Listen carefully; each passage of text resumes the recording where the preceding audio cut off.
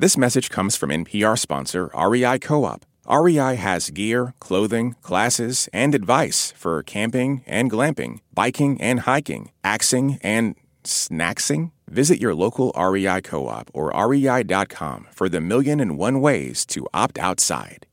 A warning before we begin. This podcast is explicit and includes descriptions of violence. Last time on Louder Than a Riot.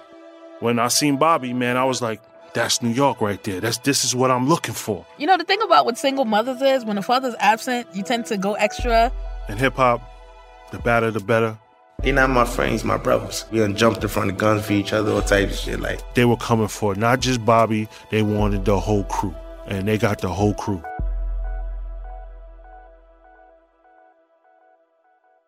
The way Bobby Shmurda and his friends grew up in East Flatbush, it wasn't that unique. They just happened to turn their lives into music, turn that music into a career. And those careers got turned into a moment of rap infamy. Grammy Savage, that's what we are. Grammy shooters dressed in G-Star. GS9, I go so hard. But GS for my gun squad. And bitch, if it's a... Hot Boy sold the world on GS9. Grimy shooters. Callous, invincible, and cool. Like they grew straight out the concrete. Caricatures of black men that have frightened and enticed America forever. That Hot Boy video, the one that took over the internet, it makes you feel like you're standing with them outside on a Brooklyn street. But to really understand GS9 and the trouble they were caught up in and caused, you gotta understand what the camera doesn't show. So earlier this year, I went back up to New York to talk to some people who understand the community deeper than most. I didn't really have a problem raising my kids in Brooklyn, because it's like where we were, we knew everybody. Everybody knew everybody. Redelja McKenzie is a 46-year-old healthcare administrator and a longtime resident of East Flatbush. But in the summer of 2012, 2 years before Hot Boy and the Shmoney Dance took over New York, Redelja did start to see a problem. She started to worry about her 18-year-old son, Bryan Antoine. She noticed he started acting different, but she couldn't figure out why. If something was really bothering him, it's like you would have to pry it out of him. He would never be home. And when he is home, he's just himself. He was just himself, Less than an hour's train ride from Lower Manhattan, East Flatbush is a working class, mostly black neighborhood, filled with immigrant parents raising first and second generation kids. Kids like Bryan and Bobby, and their moms, Redelja and Leslie. And as her son got older, Redelja noticed the neighborhood was getting more dangerous. There were shootings at night, sometimes in the day. She would get worried to send her boys into the world, especially since Bryan had gotten so distant. So I try to give him a little space, but it's like, as a mother, you're just always worried. So I always tell him, when I text you, you need to answer me. When I call you, you need to pick up. And if I'm calling you, it's just to make sure that you're okay. If I'm texting you, I want to know that you're okay. Once you text me back, I'm at ease. But her ease was short-lived. Because unfortunately, Redelja's instincts were right. Something was going on with Bryan. And by that winter, Bryan was dead. Murdered in a bodega steps away from his apartment. And the prime suspects? Members of Bobby's crew. GS9. I'm Rodney Carmichael. I'm Sydney Madden. And this is Louder Than a Riot, where we trace the collision of rhyme and punishment in America. In this episode, a new perspective on the parable of the hood. In a lot of ways, Bryan Antoine and Bobby Shmurda were dealt similar decks in life. They both grew up in a neighborhood that suffered from violence and poverty, where gangs and crews were a means of survival. But they both had bigger dreams for themselves than what their neighborhoods offered them. And for both Bryan and Bobby, their lives were impacted by dramatic moments of tragedy, even before they turned 21. But the difference is, Bryan's life wasn't just impacted, it was ended. This is the story behind Hot Boy you've really never heard. One that offers a more complicated picture than the simple stereotypes used by record labels and the law. One that breaks down how trauma touches whole communities and cuts across titles like victim and perpetrator. Stay with us. This message comes from NPR sponsor Progressive Insurance, where drivers who save by switching save nearly $750 on average. Get your quote at Progressive.com and see if you could save. Progressive Casualty Insurance Company and Affiliates. National average 12-month savings of $744 by new customers surveyed who saved with Progressive between June 2022 and May 2023. Potential savings will vary. This message comes from NPR sponsor Progressive Insurance, where drivers who switch could save hundreds on car insurance. Get your quote at Progressive.com today. Progressive Casualty Insurance Company and Affiliates. Support for NPR and the following message come from Betterment, an automated investing and savings app. CEO Sarah Levy shares why accessibility is central to Betterment's mission. The real innovation for Betterment was taking a set of tools that were used by the ultra wealthy and making them accessible to the average investor. And that includes tax strategies, that includes dollar cost averaging. These are all sort of tricks of the trade. Learn more about automated investing technology at Betterment.com. Investing involves risk. Performance is not guaranteed. This message comes from NPR sponsor Noom. Noom understands that not everyone is starting from the same place and takes that into account. With their first ever cookbook, The Noom Kitchen, you can find 100 healthy and delicious recipes to promote better living. Available to buy now wherever books are sold. In 2011, Mariah Griffith got an invite to a party on 51st Street in East Flatbush. She went to the party's event page on Facebook to see who else was going. That's where she saw Bryan Antoine's profile. What made you add each other on Facebook? I think it's because we were like all going to the party, and the fact that the party was like across the street from his house. Can you tell me about the party and meeting him? Okay, so like before the party, like me and my closest friends, like we had met up at our other friend's house. We went to the party, like we walked to the party together on 51st. And I remember like him texting me like, oh, like you made it here yet? And I was telling my friends like, oh my God, like he really on me, like you know, right? Like I think he liked me, you know.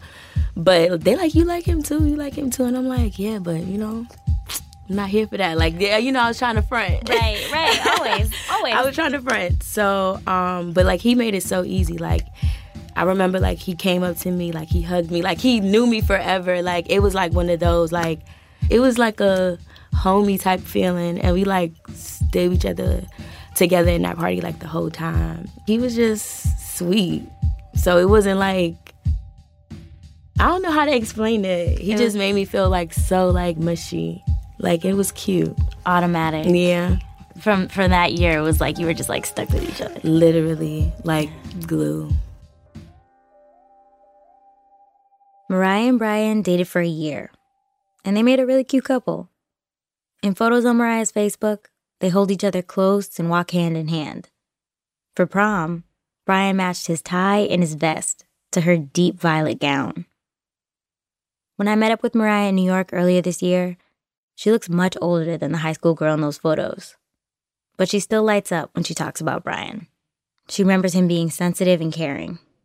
Even when, like, I would be irrational, like, as a young teen and, you know, he would be like, Mariah, shut up, I love you.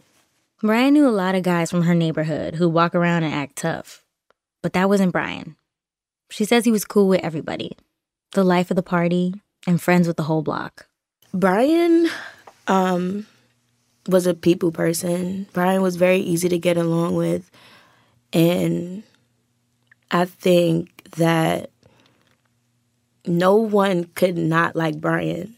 Bryan's mom, Rodelja, sits right next to Mariah during our conversation. And she says that's exactly how she raised her son to be. Everybody was in love with Bryan. He just had this personality where you just talk to him and you just feel like you just known him all your life because he was just so friendly. And, you know, he was outgoing. Every time he used to walk through the door, he would say, it's the way he called me. He'd be like, Mommy, Mommy. I was like, stop calling me like that. Mommy. It's like very much Brooklyn too. It's like, hey, yo, hey, mommy. Yep, and every time he would walk in my room, he always gotta do the Dougie.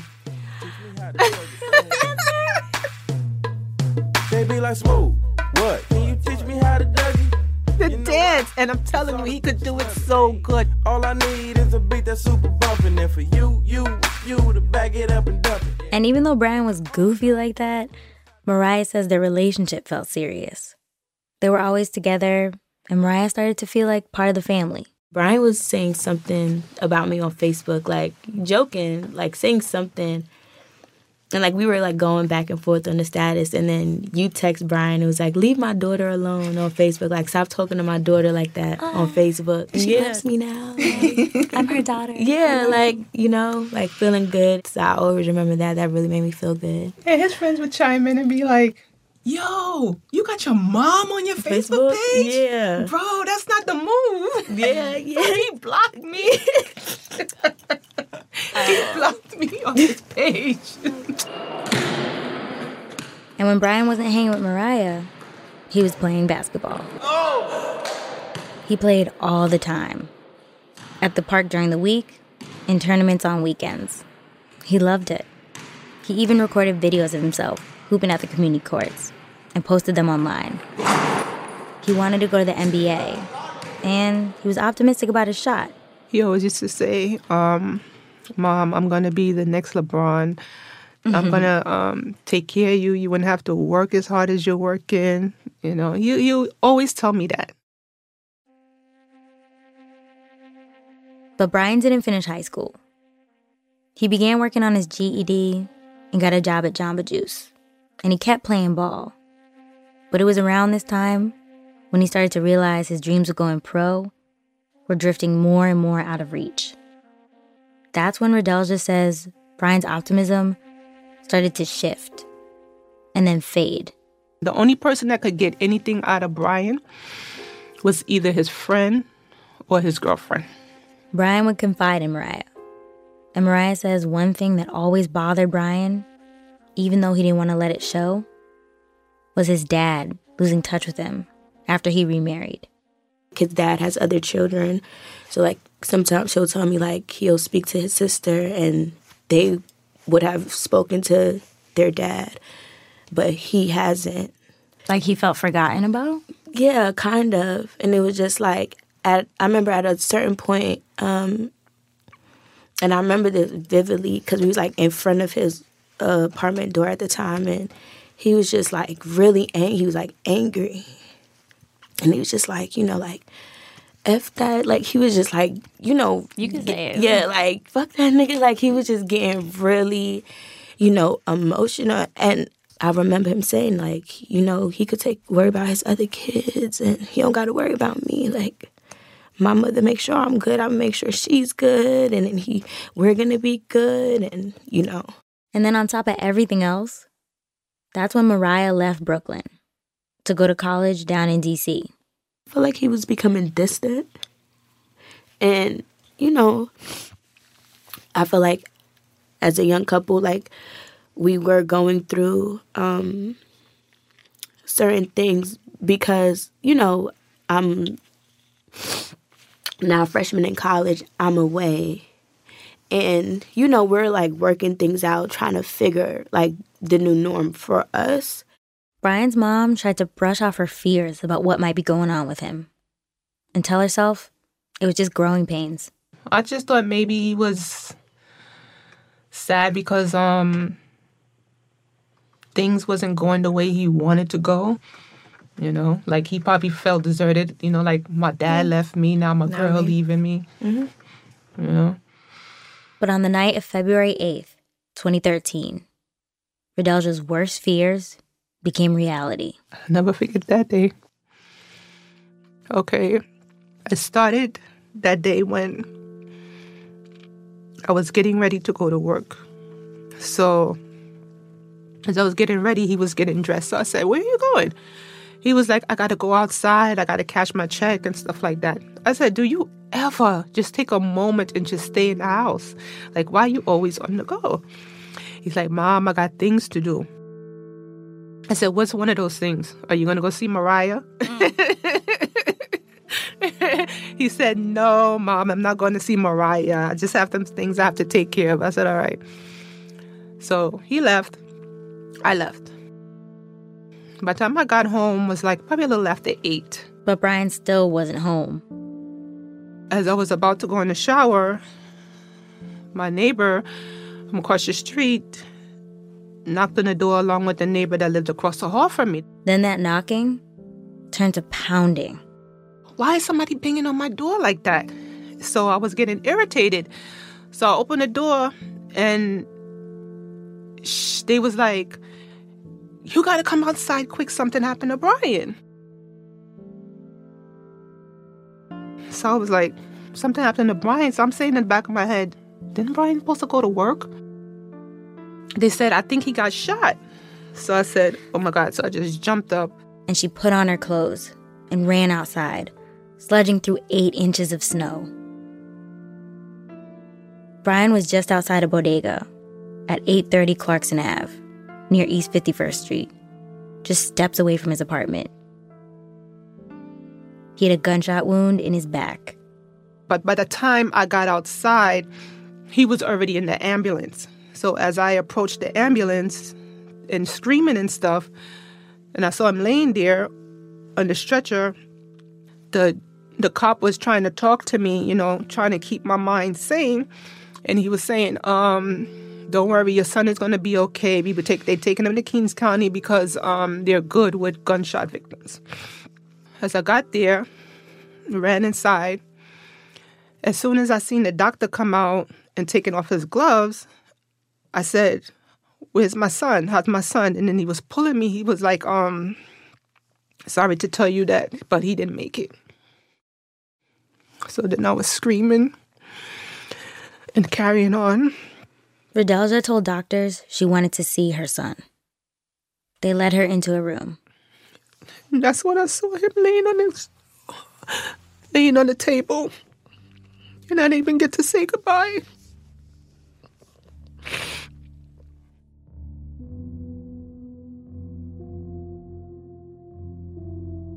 Mariah was away at college when she got the call. I just remember waking up like the next morning and like waking up like and I'm in a panic, like just trying to get back to New York. And I couldn't even go anywhere because of the snow. Just those words that I said to him, I play over and over before I went to work, was that, why you just can't stay in the house? If he would have just listened to me and stayed in the house, I think maybe he would still be here. Redelja remembers how packed out Bryan's funeral was. That's where she realized how many people he knew and how many knew him. I mean, we had the whole bottom of the funeral home, and it still couldn't hold everybody. They had to be outside. So my husband was like, who are all these people? I said, I don't know. I don't know all these people. Yeah. He knew a lot of people. Mm-hmm. He was very popular.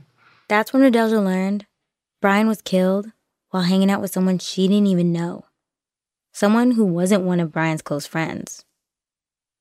People were telling her that this guy was a known member of Brooklyn's Most Wanted, BMW. I never met this guy before. I just felt like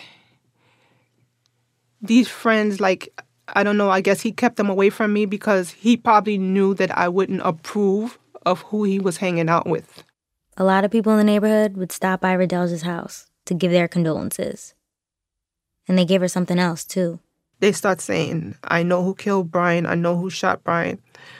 So I was like, well, give me a name. So with that way, I can give it to the police, and then they could do their job with the investigation. So then they was like, oh, he go by the name of Rasha. He go by the name of Rasha.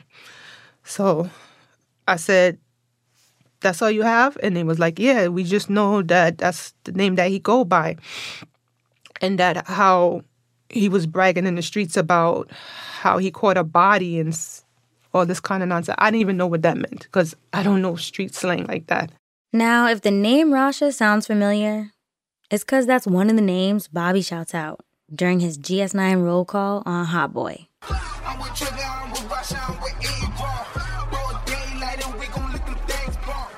Back in February 2013, when Bryan was killed, Hot Boy hadn't even been uploaded to YouTube yet. Bobby Shmurda wasn't a household name, which means his lyrics weren't yet being sung by girls hanging out of cars and celebrities online. Still, the name Rasha was all Redelja had to go on. One of the detectives that was working on the case, I was calling him a lot, and he always used to tell me that there's no new development, we don't have anything new to share with you. We're still working on it. And then at one point, I just was like, I just gave up. I was like, I don't know what else to do. Months go by with no update. A year passes. And then 10 more months after that, nothing. When you don't have that closure, you don't rest. Your mind just don't rest, And I needed for my mind to rest. Next thing I know, I got a call. And it was from the detective. And he said, Miss Mackenzie, I have some great news. We caught the guy, the two guys that was associated with killing your son. It turns out, police had been watching GS9 that whole time to build a bigger case against them. And in December 2014, Rasha was among those 15 people arrested the night of the Quad Studios raid. That's when Redelja and Mariah learned Rasha's real name, Rashid Darrison. Thank you, God. Maybe I could get some closure now because, it was bothering me that his killer was just out there, So I was so happy. And at the same time, I was still sad. It's still not going to bring Bryan back.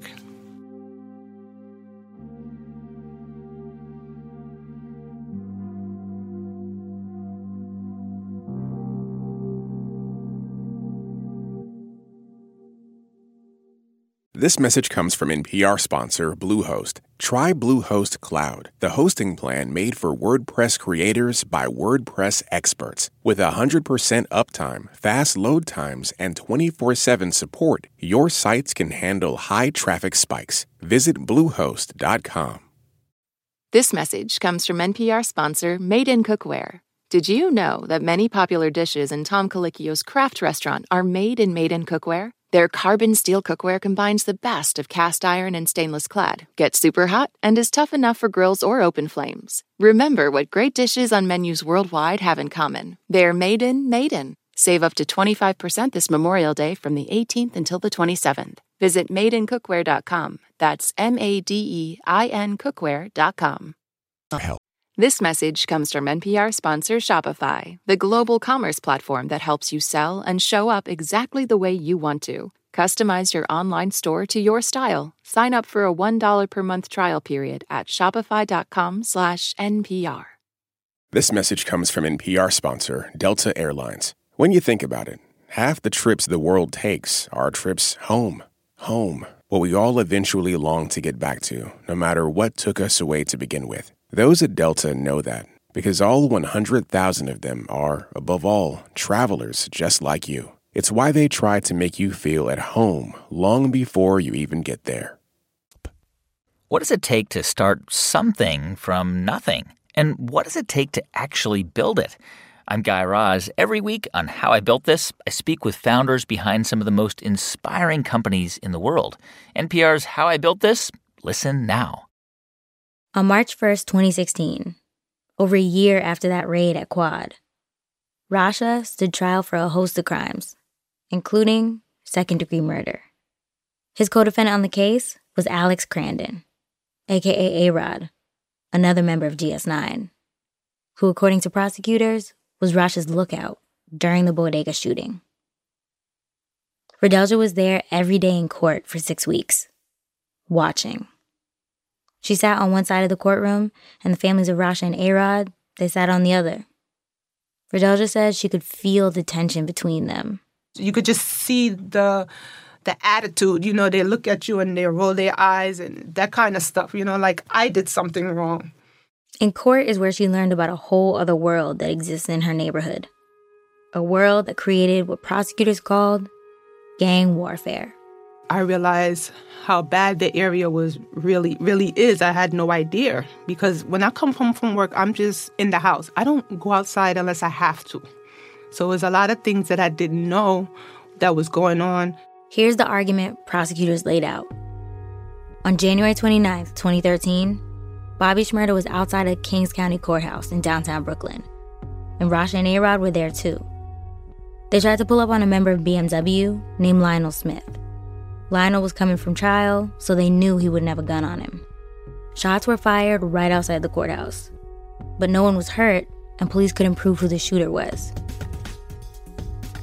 Then, a little over a week later, on February 8th, Rasha and A-Rod walked into Star One Deli on Clarkson Ave. Apparently, looking for Lionel again. Instead of hitting Lionel, Rasha shot Bryan in the back. Prosecutors used video footage from the bodega security camera to identify Rasha as the shooter. But that ain't all. They also presented evidence to show Bryan's murder wasn't an isolated incident.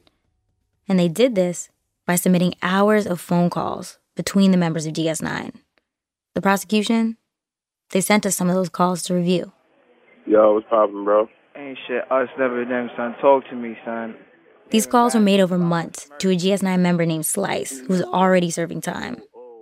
The guys called Slice a lot to keep him up to date on what was happening outside, including some shootings. These fucking jail niggas just gonna pop on niggas, bro. We come back now, we on post, you feel me? Yeah. Waiting for the retaliation. Yeah, waiting for the retaliation, you feel me? Yeah, regular shit. Regular shit. Rasha and A-Rod are on a lot of these calls. And you can hear Bobby on some of them too, which the prosecution would later use to include him in the larger conspiracy case. Hello? Yo, this Chewy? Yeah. Yo, you spoke to... But we don't have all the calls the prosecution used in this case, so it's unclear if Bobby ever played a major role in Bryan's murder. And in some of the conversations, Bobby actually seems to pull away from what they're talking about. Oh, man, son. I'm gonna end up schooming this nigga Dada, son. Oh. Dad, don't say that, cuz. What you mean don't say that, man? He fucking playing with me like... He says he's too busy making money from music to get involved. And it's hard to make out, but you can even hear Bobby warning them against revealing too much on the line. Yo, I'm talking on my line. Tell me on the line, bro. Huh? I'm not saying nothing on the line, son. Nobody know what we talking about. In one of those calls submitted as evidence, A-Rod describes another shooting Rasha did, a year and a half after Bryan's murder.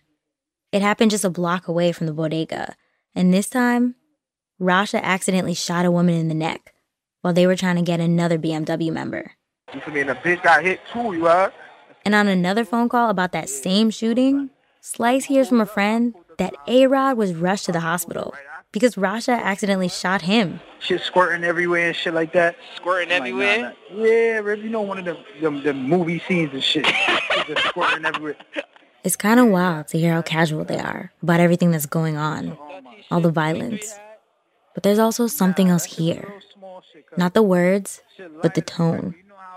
Maybe that casualness is just a front for how shocked they really are. Yo, bro, that's my first time seeing that. Yo, y'all took his phone? Slice learns that the wounded bystander and A-Rod end up at the same hospital. And A-Rod lies about where he got hurt and his role in the shooting. But police, they figured out the connection. Y'all took his phone? Nah, cuz I forgot that shit, yo, bro. Y'all supposed to do all that. You heard that? Slice reminds them that the cell phone could be used as evidence. It's clear by these calls that these guys are not organized criminals. Rodelja sat and listened to all this evidence in court with mixed emotions. And she kept her eyes on Rasha and A-Rod the whole time. Because it was hard to look at them, you know? And looking at them, I would never forget, I'm sitting in the back and they're in the front and they're just talking amongst each other like they wasn't even on trial. Like... What do you mean? Like, because they were sitting next to each other and they're just laughing and giggling amongst each other. And that had really bothered me. Because they was acting like everything was just normal. Like they didn't do anything wrong. Like no remorse. During the trial, prosecutors repeatedly referred to the woman Rasha shot as an innocent victim. But Bryan, he didn't get that same label. The prosecutors repeatedly referred to Bryan as a BMW member. And they used that to show Rasha and A-Rod had a motive to kill him. Prosecutors pointed out that the guys Bryan was with in the surveillance video were visibly upset watching him die. One broke a glass door in rage. They said that since those guys were BMW, that was all the proof they needed to show Bryan was affiliated too. But for Redelja, none of that adds up. Yeah, Bryan was not in a gang. And how do you know this for sure? Bryan is not a fighter. Bryan doesn't like to start trouble. Bryan was just a sweet kid. She points out that Bryan didn't have a gun on him and that he didn't have a criminal record. He's not about that life. That's not him. But what's clear is that innocent until proven guilty didn't apply to Bryan. Painting Bryan as a BMW member made it a lot easier for the prosecution to rationalize his murder as one of revenge. It's an easy narrative for a jury to understand, and one that the media has long reinforced. A black boy could never be entirely innocent in the first place. And because he was with people who were believed to be in a gang, that was it. It was guilt by association. Because they trying to justify that's why he got killed. Like, okay, he was in a gang, so that's what happens when you're in a gang. We asked the prosecutor's office recently what evidence they had on Bryan to prove he was a member of BMW. They told us a detective was willing to testify in court about Bryan's affiliation, prove that his murder was an act of gang retaliation. But because defense attorneys blocked this witness, the prosecution couldn't and wouldn't tell us anything more. Talking to people who are close to Bryan, on and off the record, they say, far as they knew, he was not gang affiliated. But the reality is, affiliation can be difficult, sometimes impossible to determine, especially for people like Bryan, who didn't have a criminal history. But you know what? That doesn't stop prosecutors from making that kind of determination anyway, all the time. Rasha and A-Rod were each found guilty of second-degree murder and attempted murder in April 2016. Redelja wrote a statement for their sentencing hearing. We have it here. Do you feel comfortable reading a portion of it now? I'll try. Okay. My son's killers are still alive, and I most certainly don't wish death on them. After going through this, I wouldn't wish it on any mother, but my son needs justice, and the killer should not be roaming the streets. My son will never be alive again, but Rashid Derasant and Alex Crandon will kill again, in my opinion. They have shot and killed my son in cold blood, and this action is something that they live by. My family needs justice. My son's younger brother needs justice. I need justice. Rasha and A-Rod were in their early 20s at the time of sentencing. A-Rod received 49 years to life. That means he'll probably leave prison in his 70s and spend the rest of his life on parole. And Rasha? He got 89 years to life. He's likely never coming home. A lot of thinking around criminal justice reform focuses on low-level drug offenses and nonviolent crimes. But we can't have a serious conversation about mass incarceration or how it intersects with hip-hop without talking about violent crime. This story is a prime example. See, there's this idea that violence is limited to direct physical confrontations, like a shooting in a Brooklyn bodega. But decades of research will tell you that's just the tip of the iceberg. The overarching wealth and education gaps in Black neighborhoods that's a kind of violence too. Structural violence. An obstacle that you can't pin on one person. It's just the way things are. In a way, that kind of structural violence is what prevented Bryan from graduating high school. It's also what left Bobby and GS9 feeling like they had few other options than to sell drugs. I mean, this is an area with one of the highest high school dropout rates in the city, and a place with high rates of substance abuse. And the way we interpret certain statistics about Black neighborhoods like this is another type of violence. Cultural violence. The stereotypes that justify mistreatment and marginalization. Bryan was painted as a gang member to rationalize GS9's motive. Brother, son, basketball player, boyfriend? None of that mattered in court. Only a caricature of who they perceived Bryan to be. Everyone in this story has experienced violence in different, invisible ways. So when you think about it, the forces that led Bryan to be in that bodega that night with friends who had beef with GS9, they're the same forces that led to one of Bobby's homeboys pulling the trigger. And when that gun went off, generations of structural and cultural violence collided, and the direct violence became deafening. I wondered how Rodelja made sense of all this. Do you feel like justice was served? Yes, I do. What does justice look like in this situation for you? Justice for me is that they will have a lot of time to sit down and think about their actions. And I'll be hoping that while they're in jail, they will see what they have done to my family. And that this will be a lesson to anyone out there that commit the same crime as they have, to not do this to another family.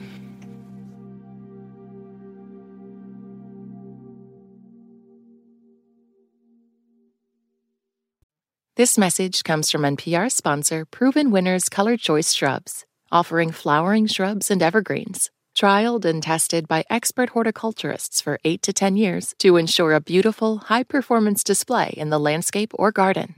All it takes is a bit of TLC to transform a dull yard into one that's full of color, texture, and life. Available in the distinctive white containers at garden centers nationwide, or discover the possibilities at provenwinnerscolorchoice.com/NPR.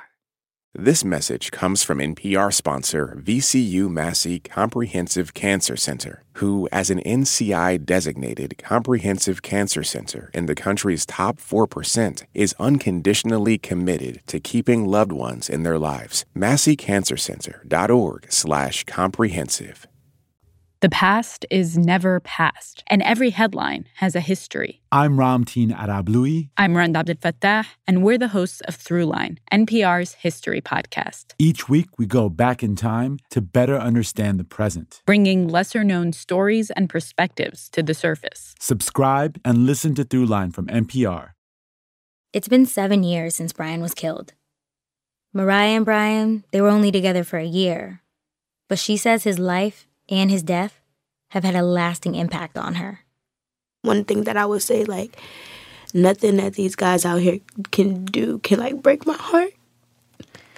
Nothing. Because I feel like I've already gone through, like, the worst with losing Bryan. And it's, like, granted, like, we didn't have any kids or anything like that, but that was just, like, pure love for me and him. He showed me off to the world, and our world was so small. It was like, you know, but, like, everyone knew we were together. Like, it just was a beautiful feeling. And I always look for that in guys, you know. She listens to the radio, and she likes hip-hop. But her friends know to turn off Hot Boy if it comes on. If I'm at a party, I can't go to the DJ booth and turn it up, no. I just have to sit there and suck it up. Our home very responsible.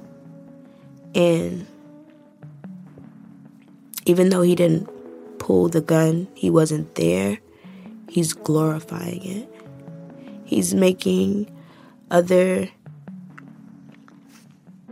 people think that this is okay, that you can sit there and kill someone or do this and then turn around, put it in the song, and blow up off of that.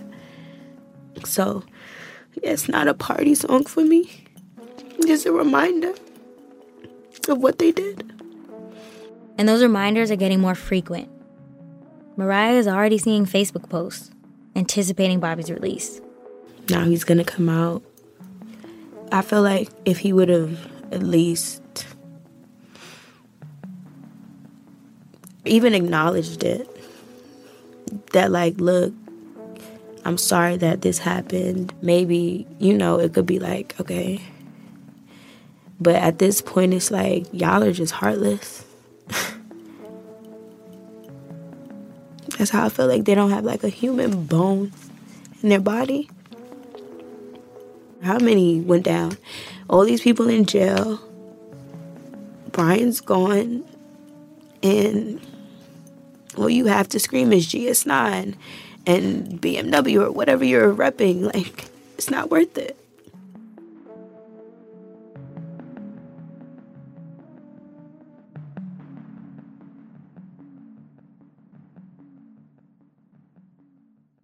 One of the last things we did towards the end of our conversation was watch a video that reminded Mariah and Redelja of happier times.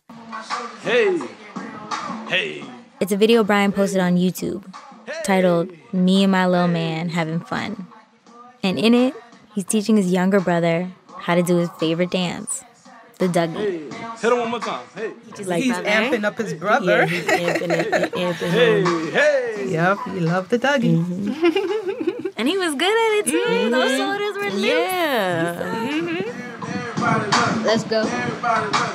Watching the video of them dancing, you see how close Bryan and his little brother were. So close that when Bryan died, Redelja says her younger son fell into a deep depression. It took a lot to get him out of that zone. He was just like stuck in this one zone, like to the point where it felt like he just gave up on life. And I've been working with him. And finally, he got back on track. And he's doing really good. He said to me, Mom, I haven't been this happy since Bryan was alive. How has it changed your parenting style? Well, it changed it a lot because even my son tell me I'm so overprotective. You have reason to be. Exactly, and I always tell him that, I just want my son to be okay. I worry about him every day, too. I just make sure, I text him. He opens up to me about a lot of things. Sometimes when he's down, he'll call me like, Mom, I need to talk. Yeah. And it make me feel bad because I was saying, why didn't I have that relationship with Bryan? Redelja moved her family to New Jersey a few months after Bryan's death. She didn't want to raise her youngest son in East Flatbush. And Mariah? She became a teacher down in Maryland. She doesn't go back to Brooklyn, except to see family. But Mariah and Redelja are still in touch, and they text each other all the time. We're good. We're It's like my mom, a second mom. That's what I call her, my second mom. Like, anything major that goes on in my life, like, she knows about it. Anything. And anytime something is bothering me, I'll call Mariah. Love you, Bryan. And this year, on the 7th anniversary of Bryan's death, they got together with family and friends to remember him. Rest in heaven, King. Rest in power. They released white balloons with messages for Bryan into the sky. Yeah, they're gone. They're all gone now. And of course, Mariah posted the video on Facebook. Fly.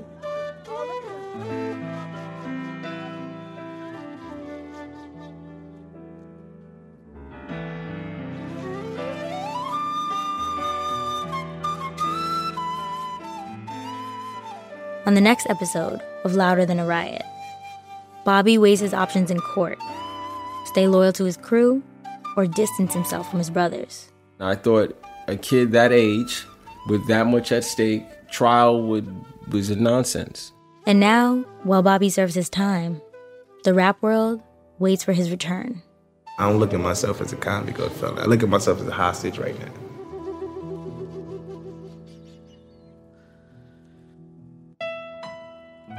This episode was written by me, Rodney Carmichael, Adelina Lancianese, and Michael May. Michael May and Chenjerai Kumanika edited this one, with help from Shakita Pascal. It was produced by Adelina Lancianese, with help from Matt Ozug, Dustin DeSoto, and Sam Leeds. Josh Newell is our engineer. Senior supervising producers are Rachel Neal and Nigel Eaton. And shout out to the bigwigs, Steve Nelson, Lauren Anke, and Anya Grunman. Original music by Casa Overall and Ramteen Arablui. Our digital editor is Jacob Gans. Our fact checkers are Will Chase and Nicolette Kahn. Hit us up on Twitter. We're at Louder Than a Riot. Rate and review us on Apple Podcasts. And to follow along with the music you heard in this episode, check out the Louder Than a Riot playlist on Apple Music and Spotify now. We'll update those each week. And if you want to email us, it's louder@npr.org.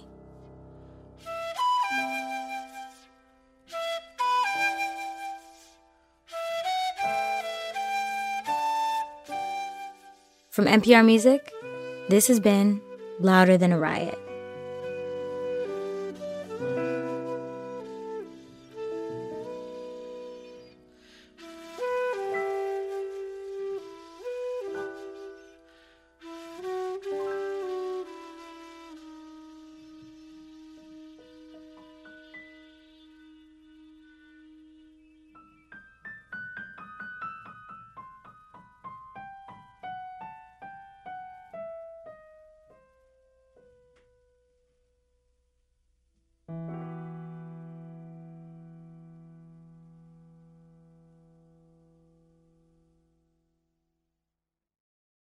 This message comes from NPR sponsor Progressive Insurance, where drivers who save by switching save nearly $750 on average. Get your quote at Progressive.com and see if you could save. Progressive Casualty Insurance Company and Affiliates. National average 12-month savings of $744 by new customers surveyed who saved with Progressive between June 2022 and May 2023. Potential savings will vary. This message comes from NPR sponsor Capella University. With Capella's FlexPath learning format, you can earn your degree online at your own pace and get support from people who care about your success. Imagine your future differently at capella.edu. Humans are kind of overrated. Over on Shortwave, a science podcast, we're only kind of kidding. We're bringing you the wondrous world of animal science to your daily life. From queer animal love stories to songbird memories, we're showing you how critter knowledge informs human science. Listen now to Shortwave, a podcast from NPR.